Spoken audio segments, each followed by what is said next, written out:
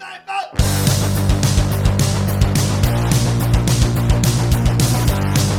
everybody, Brian here, another episode of Get Mortgage Free Fast, and wanted to talk to you guys about interest rates coming up and what to do with some debt if you have it. Okay, in order to get mortgage free, the best thing to do is to take out the equity in your property and buy another property.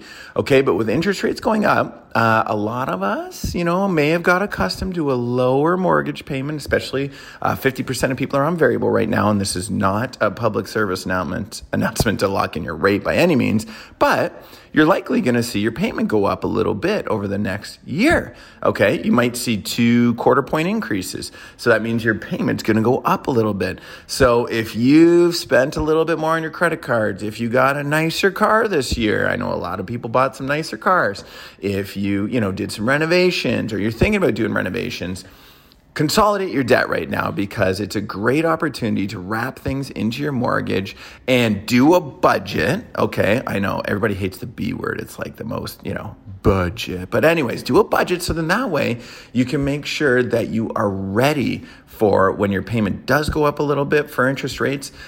Because the worst thing that can happen is, it just erodes your disposable income at the end of the day. And then if you're trying to get a rental property or thinking about it, you're going to push it even further down the road, kick that can down the road because if things are becoming more expensive, you're not going to want to do it. So take this opportunity right now. House values, if you own a house, are at record highs. It's a great opportunity that if you've got some debt to wrap it into your mortgage. Now, I'm not suggesting that you wrap it in and never pay it off, right? Now, you'd wrap it in, you would put it over a 30-year amortization because in order to qualify for another property, you're going to need your payments as low as possible.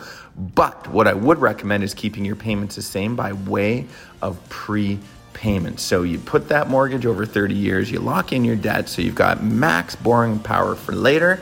However, you can still make those extra payments so you can accelerate paying off your primary residence by making those extra payments. So even if it's $100, $200, $300 a month, that adds up a ton over time, especially with the interest rates being so low. Even though they're going up, they're still low. Okay? Guys, make it a fabulous day.